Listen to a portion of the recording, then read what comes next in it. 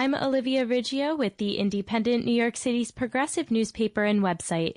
You're listening to WBAI 99.5 FM. Before we continue with our second segment, I want to encourage everyone who can do so to give generously to WBAI and help keep shows like this on the air. You can give by calling 516-620-3602 or going straight to give the number 2 WBAI.org. Again, that's 516-620-3602 or give to WBAI.org. You can make a one-time donation or better yet, sign up to be a WBAI buddy for $10 per person per month or more and help keep WBAI and shows like this one on the air. Andrew Yang, entrepreneur and former Democratic presidential candidate, entered the already crowded New York City mayoral race earlier this month, or last month at this point, because we're in February, and whether it be for his progressive policies like establishing a universal basic income and appointing a civilian police commissioner, or his less progressive ones like building a casino on Governor's Island, Yang is dominating headlines. He recently gained negative press for forcing his campaign volunteers to sign non-disclosure agreements after supporting a movement to end NDAs in politics last year. His universal basic income proposal and stance on decriminalizing sex work have gained him the interest of many progressives, but many are also skeptical. He has publicly called the Palestinian-led boycott, divestment, and sanctions, or BDS movement, fascist. His campaign manager, Bradley Tusk, who was also Michael Bloomberg's campaign manager in 2009, made $100 million helping Uber infiltrate the city. In short, Yang is hard to pin down. Here to help us contextualize this multidimensional candidate is Ted Ham, who has been covering the mayoral race and has an article on Yang up on theindependent.org. Thanks for joining us, Ted. Sure thing. Good to be here. Andrew Yang gained the attention of a lot of progressives during his bid to be the Democratic presidential nominee, especially because of his universal basic income proposal. But then, as you wrote, there is the other side of the coin where he very much represents a Wall Street capitalist brand of liberalism. What do you think his voting base is going to look like? Well, that's a good question. Certainly by name recognition, and certainly to outsiders who not familiar with the way New York City elections work, he may seem like he's a clear front runner, but his base it's hard to say because primaries in New York City, especially, are largely driven by unions and also by older voters, and it doesn't seem like he's going to get a lot of traction. I certainly don't think he's going to get any union endorsements. He's too new. He's also too close to Wall Street, as you were just describing. And the unions typically like people they know and they can rely on. And so someone like Scott Stringer, for example, the comptroller, is much more likely to get most of those endorsements. And then older voters, just someone talking they're not familiar with and sort of talking a new game. I don't know how much he's going to appeal to them. And certainly in certain communities he will, in the Asian communities throughout the city, in Sunset Park where I am now, or Flushing or Chinatown and so on. He has appeal, and there's newer voters coming in all the time, that there's been a significant increase over the last 4 years in the number of votes. So one thing that's interesting to sort of try to game out is how many votes there will be in the primary. So let me just run these numbers by real quick. In 2013, in the last time there was an open race, the one in which de Blasio won, and against several candidates, there were upwards of 700,000 votes in that race, in the primary. And then just this past June, when the presidential primary rolled around and extended through the summer, really, the end of it, the final tally was just over 800,000 ballots counted. So there were 35,000 rejected, but so 810,000 counted. So if you just split the difference on that, you get about 750,000 people maybe turn out. It could be more. Could be a little bit less, but probably not. And so, then you got to sort of do the math and say, well, who's going to get to 375,000 with ranked choice voting? So I don't know that there's that many votes there for Yang. It's hard to say that. I mean, you can see Stringer being a number 2 on many different ballots.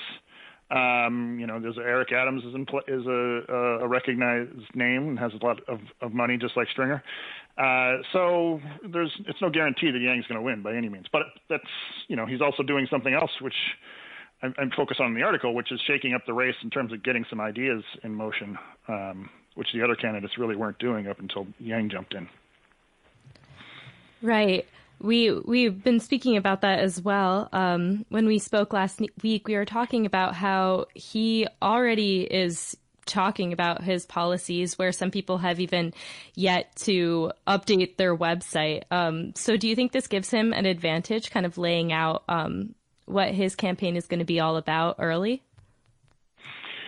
Sure. I mean, he can rattle off a new policy proposal that some people hadn't really thought of before. As far as I've been around for a while now, following this stuff, and I hadn't heard anyone talk about a civilian commissioner for the NYPD as meaning someone who won't come from the ranks, right? Just like the previous 2 commissioners were higher ups within the department and then got hired as a commissioner. That wouldn't happen with a civilian commissioner. So that's making a proposal that hasn't really been heard before, and you get headlines and discussion of that, and you put yourself in the center of the debate. So yeah, he's good at that, right? He's savvy, he's charismatic, he's does well in front of the camera, and so on. So now the other candidates have to figure out how to position themselves, and some of them have policies, but they're buried on their websites for whatever reason. And Stringer, for example, he gained a lot of a good reception from environmental activists, climate change activists, with his plan.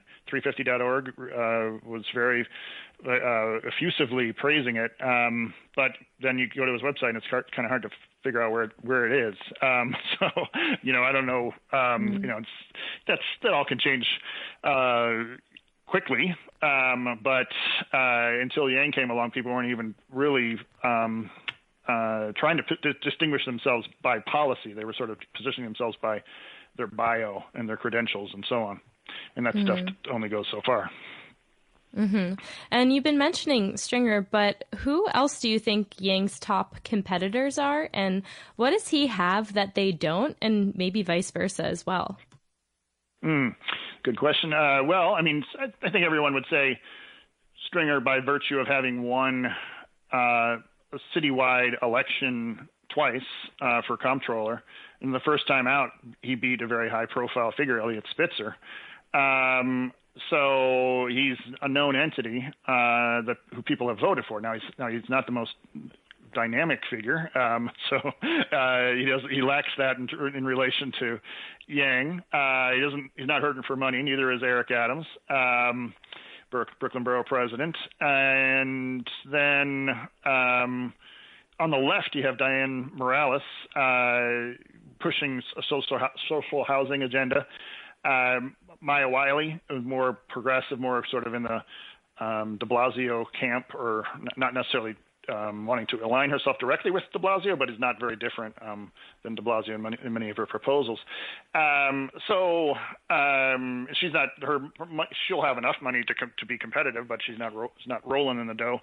Then there's Ray McGuire. He's definitely rolling with the big bucks from the 1%. She's a city group executive, longtime executive. And his policies are a little vague in terms of what he keeps calling for investment, but he's not really saying exactly how that's going to play out.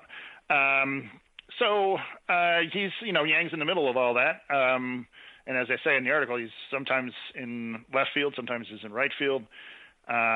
Who knows where he's coming from? And that's a concern for many people. Is who is this guy? Right? That's as I said with the unions and others. Where's this guy been? He hasn't voted that often. Neither has in local election, but neither has McGuire. So we don't know what he would do if he gets into office. He'd be dealing with a feisty city council that's likely to have some DSA members in its incoming class of 35 of 51 seats are up for grabs, and there's going to be a lot of left-leaning or fully left candidates in there. So it's not like Yang would just be able to steamroll whatever agenda he might want to pursue. So we'll see. I mean, if he's making commitments on decriminalizing sex work, that's a good thing. I mean, that's what Ron Kim said. Assemblyman Ron Kim from Flushing said as I quote him in the article, that he's making that as helping to destigmatize the issue in his community, and just was your last guest was talking about. So that's a good thing, right? So there are ways in which maybe he's not the ideal candidate, but his candidacy is good for the race in many respects. Mm-hmm. Who do Yang voters, who are they? What do they look like right now? People who are already backing him. And could his mixed bag of ideas ultimately be an advantage with them?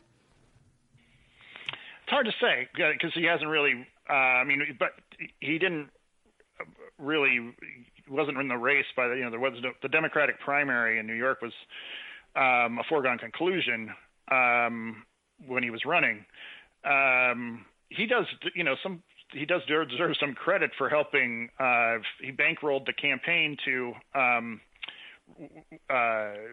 get the election back on the ballot, right? So that Cuomo was trying to remove it from the ballot, the presidential race, and the fact that that motivated Bernie's voters to come out, that did help the left. So I'm not saying that that's a reason to vote for Yang. It's just something he's done that's been helpful to the Democratic socialist wave in one respect. So it's hard to say who's going to come, who's definitely. I mean, I think it's not. New York City politics is very tribal. It's clear that Asian voters will likely vote for Yang in significant numbers. McGuire is quite clearly pitching himself to black voters, and Adams, to a lesser extent Wiley, I would say, and so on. So that's the easiest category to say. You'll probably get voters here and voters from this and that group. But there's the sort of casual voter that may not, like Yang, have voted frequently in local elections, but they may say, "Hey, let's I like Yang for whatever reason. He's got personality. We need somebody in City Hall with that. I don't know how much numerically that translates into, but that's it remains to be seen. But he'll be making his case for sure. He's going to be in the headlines. He's going to have plenty of money, and so now it's up to the other candidates to try to figure out ways to knock him out. Mm-hmm. Well, thank you so much for joining us tonight, Ted. Check out his article, Mercurial Andrew Yang Jumpstarts Drowsy NYC Mayor's Race, on independent.org.